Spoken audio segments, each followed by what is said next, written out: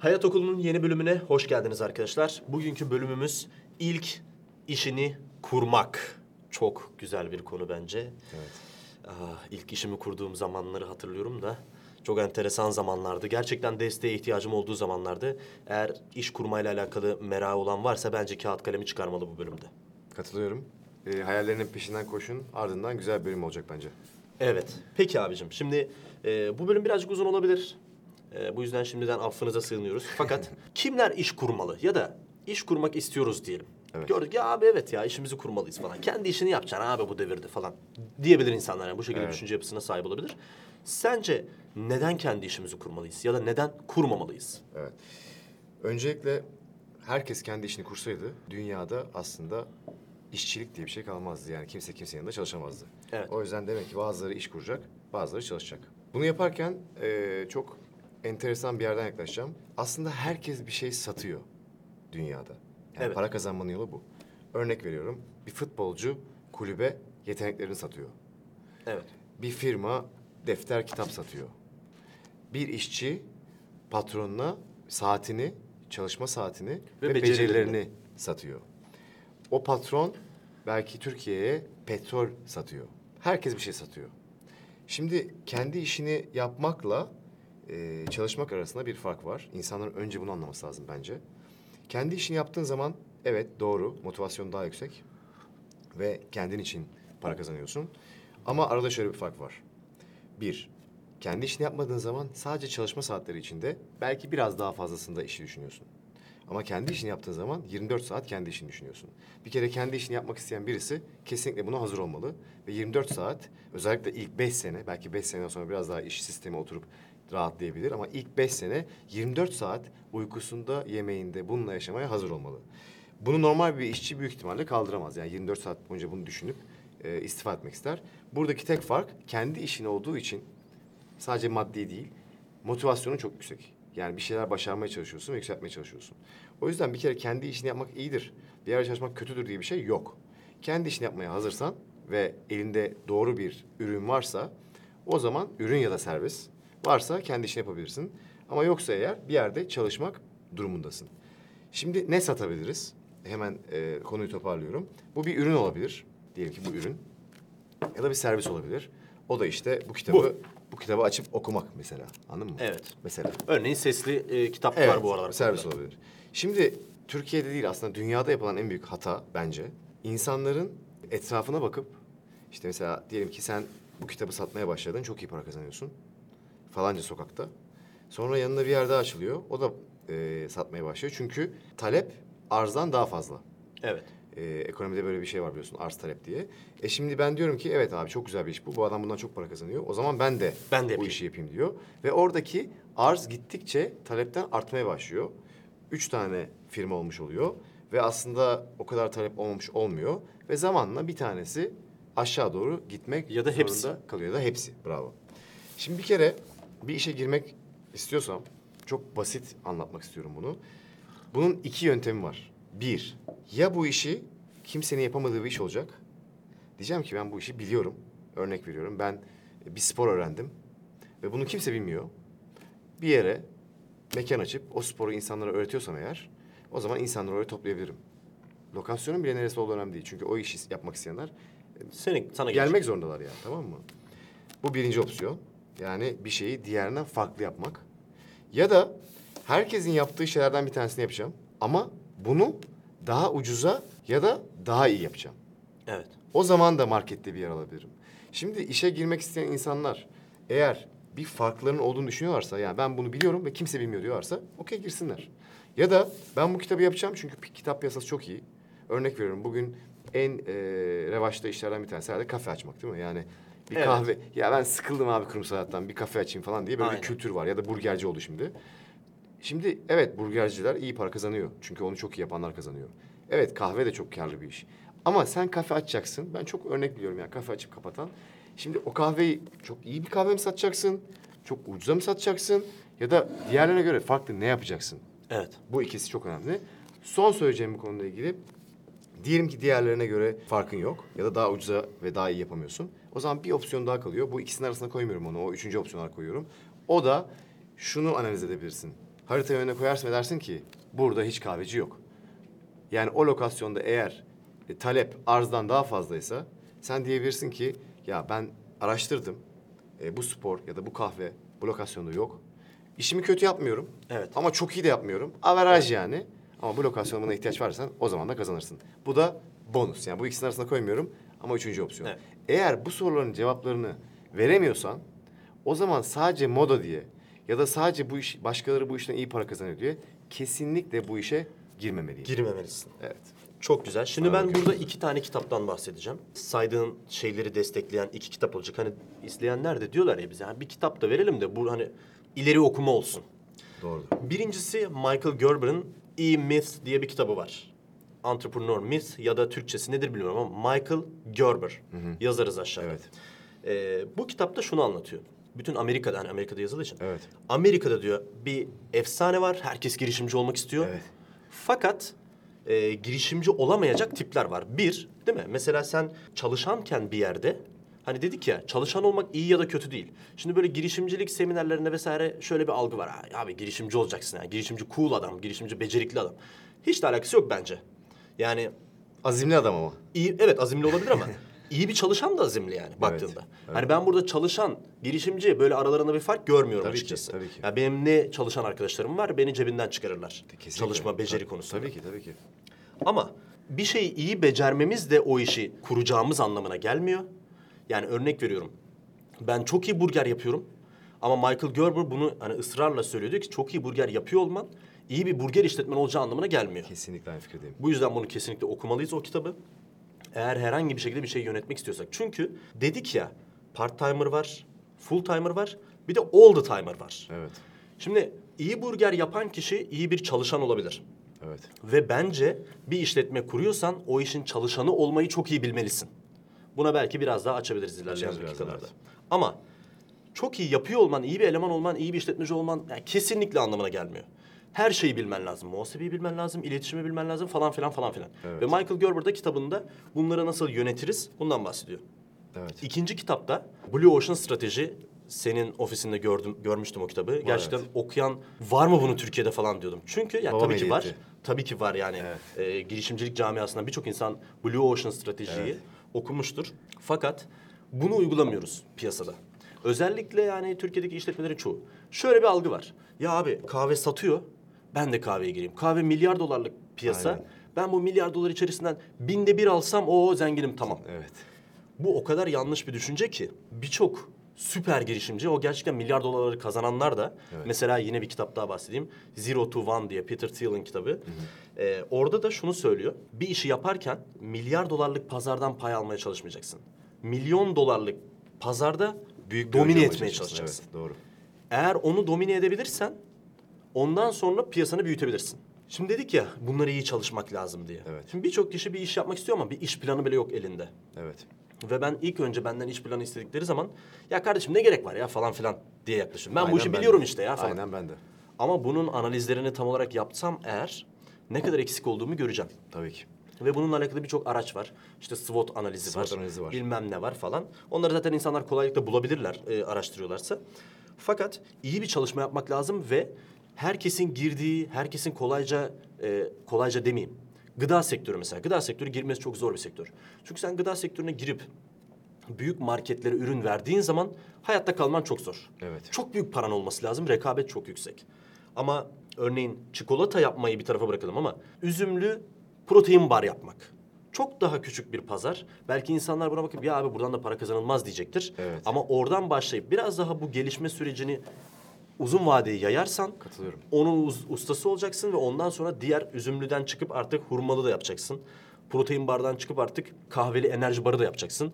Yavaş yavaş sonra çikolata piyasasını domine edebilirsin. Bazı Bu süreç köşeler kapılmış zaten. Yani Evet. o kapılmış köşelerin ya ben de şuraya gireyim. Hani dolu asansör gibi düşün anladın mı? Ben de şuraya gireyim diyeceğime belki exit'e dönüp oradaki yük asansörüne binmekte fayda var yani. Ve şimdi bunu söylediğimiz zaman insanlar şöyle düşünebilir. Ya kardeşim ne alakası var işte. Mesela Kadıköy esnafı bunu çok iyi bilir.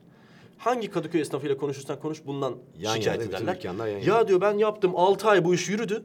6 ay sonra burada mantar gibi 6 tane daha bu işten oldu. Aynen öyle. Sonra bir 6 ay sonra o iş değişiyor. Komple bütün o mağazalar değişiyor, butik oluyor. Evet, 6 ay sonra kafe oluyor Ne falan yazık ki, filan. ne yazık ki. Şimdi burada belki kısa vadede sen tutan işten biraz ekmek yiyebilirsin. Ama ne kadar iş kurabilirsin ki? Ne kadar tekrar o hustle moduna tekrar Ya da geri öyle bir girebilirsin? talep var mı? O Yani- kadar büyük bir talep var mı? Onu araştırmak lazım Evet. yani. Bir iş kurduğun zaman çok uzun vadeye bunu yaymak lazım. Bence hele ilk 2 sene zaten her şeyin kesinlikle yanlış gideceği bir süreçtir bana göre. Bu şekilde olduğunu da gözlemledim. Yani böyle bir 5 seneye 10 seneye hedef almak lazım. Evet. Böyle düşünüyorum ben kısacası. Kesinlikle katılıyorum. Genel hatlarıyla güzel konuştuk beraber. Belki biraz detaya inebiliriz. Evet. Bir detaydan kastım şu. Mesela gerçekten şu anda bizi izleyen ve işte elinde bir ürün yani bir servis ya da ürün olan birisi bir iş kurmaya başlayabilir. Ki şu anda iş kurmak geçmişe göre çok daha kolay. Şu anda satış kanalları var. Çok basit bir şekilde şirket kurmak daha kolay. İşte sosyal medya, mesela eskiden televizyona giremezdin yani reklam olarak. Dergiye Tabii. giremezdin. Şimdi sosyal medya reklam ücretleri biraz daha düşük olduğu için kendini tanıtma fırsatın biraz daha hızlı. O yüzden insanlar... Aynı zamanda şu an insanlar alışveriş yapma konusunda tarihte hiç olmadığı kadar Tabii. aktifler. Aktifler. Yani benim çocukluğumda bile bir ayakkabı vardı. En büyük abim, ondan küçük abim, ben, küçük kardeşim. Şimdi benim yani 20 tane falan ayakkabım vardır. Değil mi? Yani ben de hiç almadığımı düşünüyorum. Ha, markalardan geliyor falan çoğu zaman, o başka bir şey ama hani almasak bile böyle alıyoruz, tüketiyoruz yani. Evet, Her evet, şeyi evet. artık lazım. O yüzden biraz daha kolay olsa bile yine insanların şapka önüne çıkarıp aslında bir işletmeyi kurarken neler öğrenmeleri gerektiğini anlamaları gerekiyor. Evet. Şimdi bir işletmenin departmanları var. Bir ilk baştaki departmanları var. Bir de sonra büyüdükten sonra holdingleştikten sonraki daha farklı departmanları da var.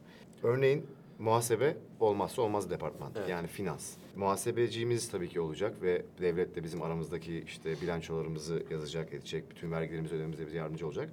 Ama ben o işten biraz anlamazsam eğer, sadece aldığım danışmanlığın karşılığında bir hata yaparsam bunun cezası kötü olabilir. Bana kesilecek yine. Evet.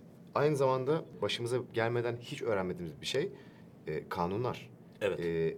Bu işin bir kanuni prosedürü var. Yani yaptığımız işlerde ya da ticaret yaptığımız firmalar arasında ya da bir müşteriyle aramızda kanuni bir anlaşmazlık olabilir. Evet. Bunun için tabii ki bir avukat danışmanımız olacak.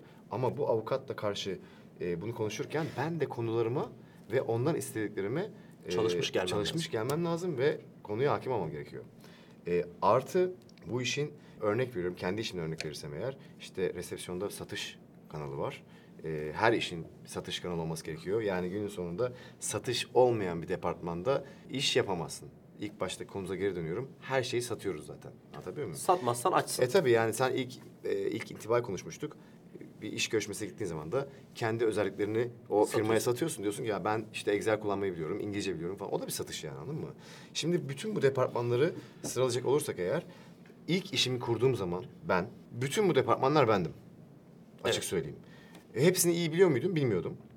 Üniversitede okuduğum ama o zaman çok iyi anlamadığım kitaplarımı geri aldım. Ve tekrar onların üzerine geçmeye başladım. Ekstra bazı kitaplar aldım ve sayfaları çevirmeye başladım. İşte bu işin pazarlama stratejileri var. Bu işin satış kolları var. Bu işin finansal planlaması var. Bu işin Üretim süreci. üretim süreci var eğer bir şey üretiyorsan. Ya da hizmet süreci. Hizmet süreci var. Ve işin sürdürülebilir olduğu için işin planlı olması gerekiyor. Yine yapılan en büyük hatadan bir tanesi insanların uzun vadeli plan yapmaması. Yani buna biraz polyanlacılık diyoruz. Örnek veriyorum, bir yeri kiralıyorum. İşte çalışanlar geliyor falan filan. Diyorum ki işte evet, benim giderlerim 30 bin lira, 40 bin lira neyse. Evet ama enflasyon olan bir ülkede ne kadar arttırabilirim gelirimi ve giderlerim ne kadar artacak? Belki orada en azından 3-5 senelik bir senaryoyu önüme alıp düşünmem gerekiyor. Bunu düşünmeyip 2 sene, 3 sene sonra gerçekten şok olup ya ben bu giderlerin bu kadar artacağını düşünmüyordum. Ya da ben işte ne bileyim bu kadar gelirimi arttıramayacağımı düşünmüyordum gibi senaryolar olabilir. O yüzden birisi işe girerken onlara en büyük tavsiyem bütün bu departmanların ne yaptığını iyi anlamaları gerekiyor. O departmanlar çünkü ilk başta kendileri olacak. Yani tabii ki finansal güçleri varsa ve bir işe Tabii. güçlü giriyorlarsa ondan bahsetmiyorum. Yani çok Tabii, iyi bir avukat, çok iyi bir muhasebeci, çok iyi bir satış direktörü, çok iyi bir pazarlama direktörü falan gibi konuları öyle tık tık tık tık tık onlar alıp bir işe girebilir. Ama bizim şu an bahsettiğimiz o değil. Bizim bahsettiğimiz aynı benim ve senin yaptığın gibi sıfırdan Evet, sıfır. ve çok fazla finansal gücümüzün olmadığı işler. Bütün bu departmanları anladıktan sonra o zaman oralara kimleri yerleştirebilmemi bence en sağlıklı işte bu arada. Yani yukarıdan başlamaktansa aşağıdan başlayan işler Kesinlikle. çok daha sürdürülebilir ve çok daha patronun işe hakim olduğu güçlerdir. Evet. Oralara kimleri yerleştirebilirim onları anlamalıyım. Örnek veriyorum, ben başladım. Benim için en önemli şey ne? Satış.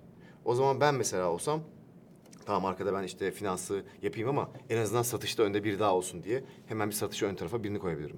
Ya da atıyorum senin çok fazla kargon varsa eğer insanlara ulaştırıyorsan o zaman sen muhasebe işini belki ya da video işini kendin yapıyorsun eğer o zaman ya bu işe bizim çok büyük zamanımız oluyor. Belki de bu işe birini almalıyız gibi Evet. düşünebilirsin. Yani en aslında zayıf olduğun yere. Sonra bu iş ilerlediği zaman zaten her departmanda belki bir kişi daha da büyüdüğü zaman belki her departmanda bir tane yönetici ve onun altında çalışanlar gibi bu iş büyüyor. Tamamen kontrol ve sistem işi ama ilk başta bütün departmanlarımın kendimin olacağına ve konuya hakim olmam gerektiğini bilmeliyim. Ben insanların yerinde olsam, sen çok güzel bir yere dokundun orada. İlk başta bir yerlerde çalışmanın en büyük faydası bu zaten. Çünkü orada ne yapıldığını içeriden anlıyorsun. Zaten Evet. kurulu bir şey var. Orada işte ne bileyim muhasebenin ne yaptığını anlıyorsun, finansın ne yaptığını anlıyorsun, satışın ne yaptığını anlıyorsun.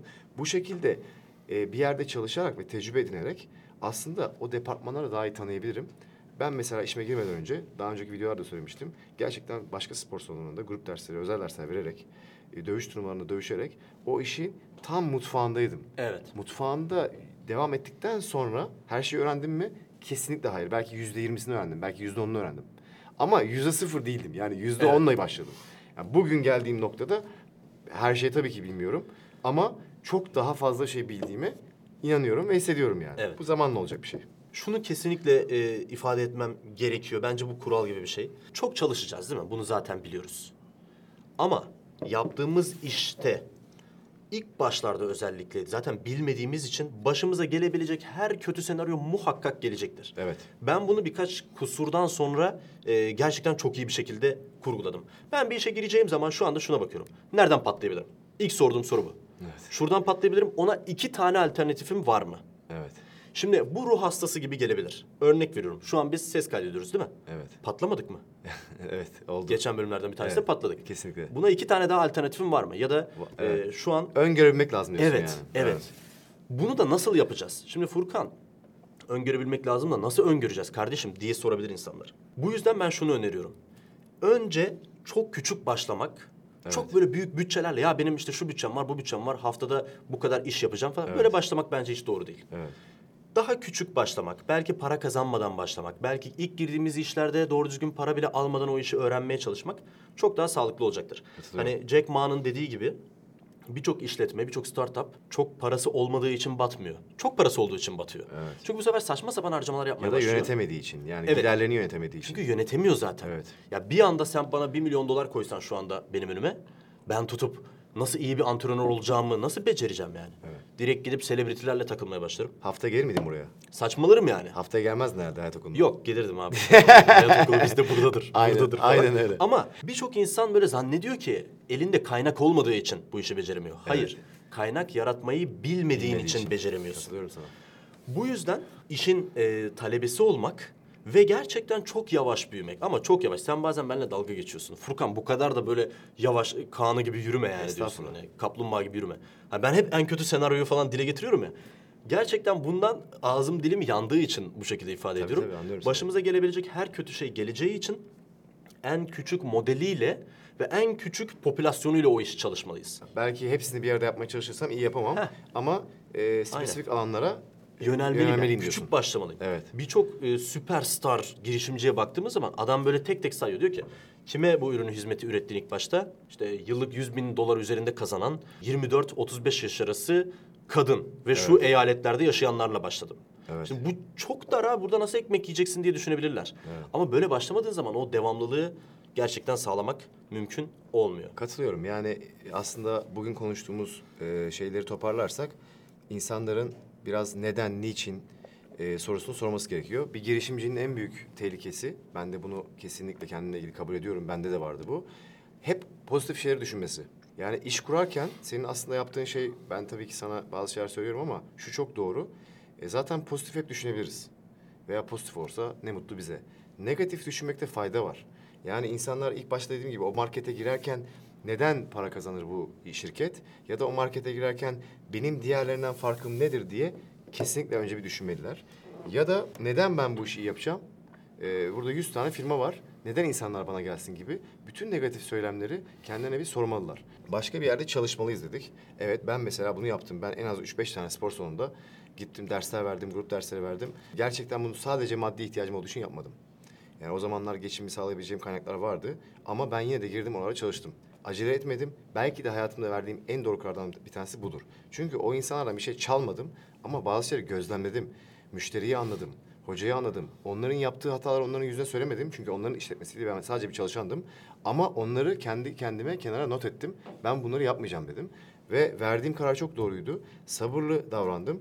Bana çok fazla öğrencim olduğu zamanlarda ya artık kendi yerini aç, artık kendi yerini aç falan diye böyle insanlar söylemlerde bulundular. Ben sabırla bekledim. Ancak ve ancak bir gün anlatmıştım o hikayeyi sana. Bir yerden atılana kadar yani böyle bir güvenlik görevlisi falan filan artık ben kendi yerimi açmalıyım dedim. O zamana kadar çok ciddi bilgi birikim topladım. Evet. Ve ondan sonra bir işe girdim. Belki de işler o yüzden yolunda gitti. Şimdi Evet. ben kendimle ilgili mesela şunu söyleyebilirim. Benim yanımda yetişmiş de birçok insan gitti, kendi okullarını açtı. Ondan sonra kendi girişimlerini yaptı falan. Bunların çoğu da doğru zamanda yaptı. Ama erken gidenler oldu. Ben olsam dedim kendi içimden biraz daha beklerdim. Evet. Anladın mı? Hani şimdi sana karşıdan biri gelip oturduğu zaman hocam ben artık kendi işimi yapmak istiyorum dediği zaman sen kendi işini yapmış bir insan olarak onlara Ne zaman batacağını biliyorsun. yani tabii o kadar iddialı değilim ama mesela o işin o kadar iyi gitmeyeceğinin kokusunu alabiliyorum yani. Evet. Tamam mı? Yani o kadar batacağı demeyeyim ama hani haksızlık olur. Ama o işin o kadar iyi gitmeyeceğini hissedebiliyorum. Şimdi iki opsiyonun var. Karşıdakine ne diyeceksin ki yani ya bence yapma. Ama karşıdakinin sana şunu deme ihtimali var. Ya sen yaptın bize yapma diyorsun. Yani bunun cevabı var mı? Yok. Evet. İkincisi de şu yani tamam okey saygı duyuyorum. Bir ihtiyacın varsa lütfen hani söyle. Biz de elimizden gelince yardımcı olalım diyebilirsin. İkisi de opsiyon. Bazılarını uyardım, bazılarını uyarmadım falan filan. Ama yapılan en büyük hata şu. Ben kimse kendi işini yapmasın demiyorum. Tabii ki yapsın. Ama mesela erkenden gidip örnek veriyorum. Jus yapıyorsun. Mor kuşaktasın. Ben kendi işimi... Hayır abi bir siyah kuşak ol ya. Evet. Anladın mı yani? Siyah kuşak ol. Kesinlikle. Ondan sonra aç mesela. Hakkındır zaten. Yani sana kim ne diyebilir yani kim yapma diyebilir. Ama erkenden bu karar verme hastalığı diye bir şey var. Çünkü Evet. insanlar bak bunu her zaman ben daha önce hayatımda söyledim. İnsanlar birinci adam olmak istiyorlar. Ama birinci adam olmak kolay değil. Evet. Birinci adam olsunlar. Ben gerçekten mutluyum, şükrediyorum. Geçenki konuşmamızda da söyledim. Yani bundan dolayı rahatsızlık duymuyorum. Ama birinci adam olmak gerçekten çok zor. O yüzden Evet. iyi bir ikinci adamlık, üçüncü adamlık geçirmek gerekiyor ki birinci adamlığa doğru ilerleyebilelim. Onun için de belli bir süre çalışmak gerekiyor, belli bir süre gözlem yapmak gerekiyor. Evet, birinci adam olmanın çok güzel yanları var. Yani nedir? Son kararı sen veriyorsun. Bu çok güzel bir şey, anladın mı? Bu egomuzu tatmin eden Tatmin bir şey eden bir ama şey. bunu iyi becerebilmek de lazım yani. Ve Beceremediysen ama egomuzu tatmin eden bir şey evet ve güçlü bir şey.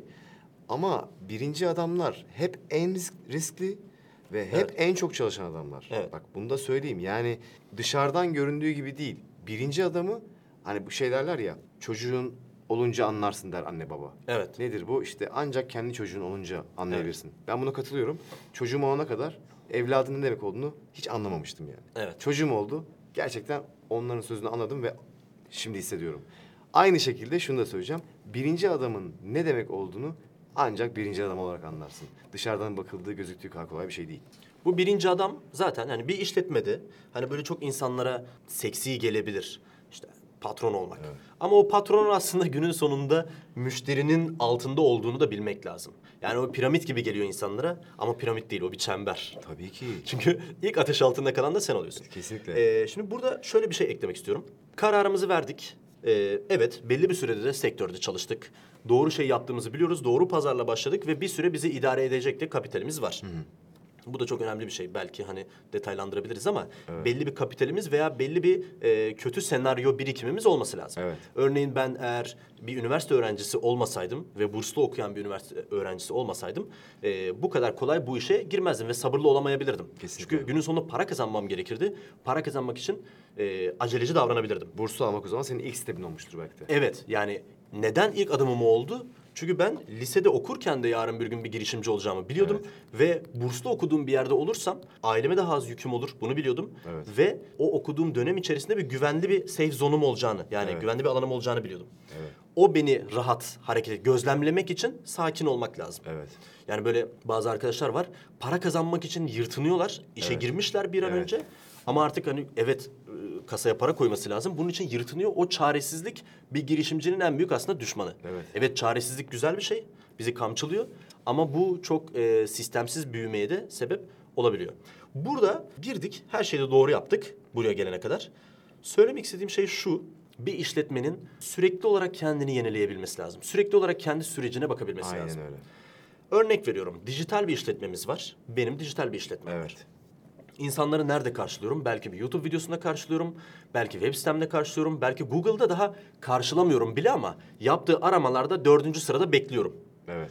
Oradan itibaren benim rolüm başlıyor. Evet. Ve ben oradan itibaren müşterimi ya da işte benim müşterim kim? Benim izleyicim aslında. Bana abone olduğu için ben para kazanıyorum. Evet. Dolaylı yoldan. Ya da bazen bir şey de satıyorum ama her neyse. Bütün bu senaryoları böyle branş branş, ağacın dalları gibi çalışmam lazım. İşte burada gördü beni, buradaki sürecim iyi mi? İçeri girdi, buradaki sürecim iyi mi? Daha içeri girdi. Ya da bu fiziksel bir işletme düşünelim. Evet. Bir kafe var. Sen bunu çok daha iyi bilirsin. Zaten senden dinleyeceğim. Evet. Girdim içeri. Hani ta belki arabamı nereye park ettiğimden başlar bu süreç. Evet.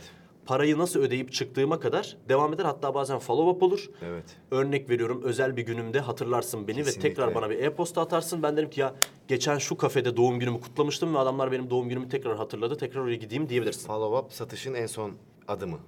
Şimdi birçok insan bu süreç yönetimini yapmak yerine daha fazla özellik eklemeye çalışıyor. Ya işe başladım, benim işim işte benim bardağımda şu özellikte olsun, bu özellikte olsun. Özellik. Ama o sürecin, o deneyimin nasıl olduğunu kaçırıyor. Evet. Özellikle dijital iş yapanlarda bunu çok görüyorum. App yapmış adam, bir sürü özelliği var ama hiçbiri doğru düzgün çalışmıyor. evet. Ya da hiçbiri benim istediğim özellik değil. Burada gerçekten bir müşteriymiş gibi düşünüp tekrar o süreci geçmek lazım. Çok iyi deneyimliyorum bunu bazen. Buna kafayı taktığım bir dönem. Evet. Hiç düşünmemiştim. Web sitemde insanlar bedava verdiğim programları göremiyorlardı. Lan ne diyor? Niye göremiyorsun kardeşim? Şurada yazıyor işte diyordum. Ta ki laptopumu verdim bir arkadaşıma. Al dedim ya, bir dolaş şurada. Adam bir dolaştı. Aman Allah'ım dedim ya, benim ne kadar rezalet bir sitem varmış. Hani o müşterinin gözünden onu görebilmek Sen lazım. göremeyebilirsin, evet. Buna kafayı taktıktan sonra böyle girdiğim her yerde bu süreç yönetimini yapmaya başladım. İşte giriyorum kazak almaya. Çok da büyük bir marka. Oradaki satış görevlisinin bana davranışı, rafların nasıl dizayn edildiği, Evet. işte istediğim bedeni bulup bulamamam. Bütün bunlara kafayı takmaya başlıyorsun. Bu aslında çok kolay. Evet. Bu süreci yönetmek, o gözden bakabildiğinde. Ama bunu atladıkları için birçok işletme bence acından ölebilir. Evet. Aynı zamanda senin test edemediğin ve göremediğin şeyler var. Arkadaşına o laptopu vermen çok iyi bir şey. Ben de mesela bizim okulu aratıyorum. Yani telefonla aratıp bilgi aldırıyorum arkadaşlarıma. Şimdi bizimle çalışanlar öyle mi falan diyecekler ama bazen onlar da denk geliyorlar. Çünkü dışarıdaki insanın tecrübesini görmek istiyorum. Hatta bazen bunu speakerphone'dan yapıyorum. Tabii ki kötü niyetli bir şey söylemiyorlar ama eksikleri varsa en azından ben tamamlamak istiyorum. Çünkü benim onlara verdiğim bazı şeyler var ama onların da uygulamasını görmem gerekiyor. O yüzden ben de bu işin başında bir insan olarak test etmem gerekiyor. Senin yaptığın gibi, sen nasıl arkadaşın laptopunu verdin. Ben de bizim okulu arayıp satış kanallarını kontrol ediyorum. Bu mesela benim de yaptığım bir uygulama diyebilirim sana. Son olarak abi şunu sormak istiyorum sana. Evet, şunu söyledik. Bir girişimcinin, ilk işini kuran insanın özellikle ilk işinde böyle her şeyden en azından bilmesi lazım ki dolandırılmasın veya doğru şekilde yapsın. Evet. Ben burada iletişim becerisinin en önemli beceri olduğunu düşünüyorum. Evet. Çünkü sürekli olarak diyalog içerisinde olacağız. Kendimizi izole etmemiz imkansız. Bir çalışansak izole olarak sadece işimizi yapabiliriz. Ama bir girişimci olarak iletişim kurmak zaten işimizin %70'i falan olacak. Kesinlikle. Burada senin bize vermek istediğin tavsiyelerin var mı? Ya sadece işle ilgili değil, iletişim bence hayatın her kanalında her şeyi çözen bir şey. Ben o yüzden hep geliştirmeye çalışıyorum kendimi bu konuda. Çok da kötü olduğumu düşünmüyorum. O yüzden de hem sosyal hayatımda, eşimle, arkadaşlarımla ilişkimde, hem iş hayatımda birçok insanla yanlış gidebilecek birçok şeyi iletişimle çözebileceğimi düşünüyorum. Şimdi bizim konumuza geri dönersek eğer, iş hayatında iletişim mesela öğretebilmek insanlara bir şey. O da nedir? Şimdi senin marka yarattığın zaman ya da bir iş kurduğun zaman söylemek istediğin ya da yapmak istediğin şeyler var. Bir kere bunu kendi çalışan arkadaşlarına, çalışanlarına iyi aktaramazsan o zaman sen yukarıda ne yapmak istersen iste. Onlar aslında seninle aynı dili konuşmuyorlar. O yüzden bir kere en önemli iletişim kendi duygu ve düşüncelerini şirket çalışanlarına anlatabilmek. Ben sadece şöyle bir ekleme yapmak istiyorum buna. Sadece çalışanın değil, bence önce kendin bununla çok net olmalısın. Evet, net Kendinle olmalısın. iletişiminde yani birçok uzun bir süre mesela sorsan bana ağır sağlam ne desen sana saçma sapan şeyler söyleyebilirdim. Şu an çok daha iyi bunu ifade edebiliyorum. Net bir açıklaması var diyorsun. Evet yani çünkü ben toydum ilk işimde. Birçok insanla ilk işinde tam olarak ne yaptığını ifade edemeyecek. Bunu nasıl yapıyorsun? Seni böldüm pardon ama mission, vision dediğimiz bazen İngilizce Evet. kelimeler kullanıyoruz bu arada ama bunlar tabirler. Yani aslında biz Türkçesini bilmediğimiz için değil ama bazı tabirleri kullanıyoruz. İşte bu da nedir? Bir şirketin hani hem araştırsınlar diye bunları kullanıyoruz. Sen de daha demin bazı şeyler kullandın. Hani bu ukalaca algılanmasın. Bunlar işletmenin misyon ve bazı vizyonlar, evet. bazı tabirleri. Misyon ve vizyon amacı şirketin. Bir kere hani bir şirket kurmak istiyorsam ne yapmalıyım diye başladık. Reel bir örnek verelim yine. İnsanlar bir kalem ve kağıt alıp öncelikle mesela ağır sağlamın misyon ve vizyonu nedir? Kime hitap ediyordur? Ağır, misyon ve vizyonu kimdir? Kime hitap ediyordur? Hedef kitlesi kimdir? Ya da kim değildir? Kim değildir? Amacı nedir? Bunları eğer kendim yazıp iyi anlayabiliyorsam senin çok doğru bir şey söyledin. Önce kendim anlamalıyım. Ondan sonra da çalışanlarına anlatmalısın. Ve tabii ki müşterilerim de bunu anlamalı. Müşteri anlamalı. Evet doğru. Yani biz bugün Apple telefon aldığımız zaman ya da falanca markanın kravatını aldığımız zaman aslında o misyon ve vizyonu çoktan reklamlarla vesaire almış oluyoruz. Almış oluyoruz. Kendimizi ona yakın görüyoruz Evet. ve sonra alışveriş yapıyoruz. Bunu bu iletişimi bence bilmek çok çok önemli diye Önemli. düşünüyorum. Evet. Aynı fikirdeyim. Evet arkadaşlar bu bölümümüzün sonuna geldik. Umarım beğenmişsinizdir. Arkadaşlarınızla videoyu paylaşın eğer beğendiyseniz. Aşağıda bize like'ınızı atın. Abone olun ve bir sonraki videoda görüşmek üzere.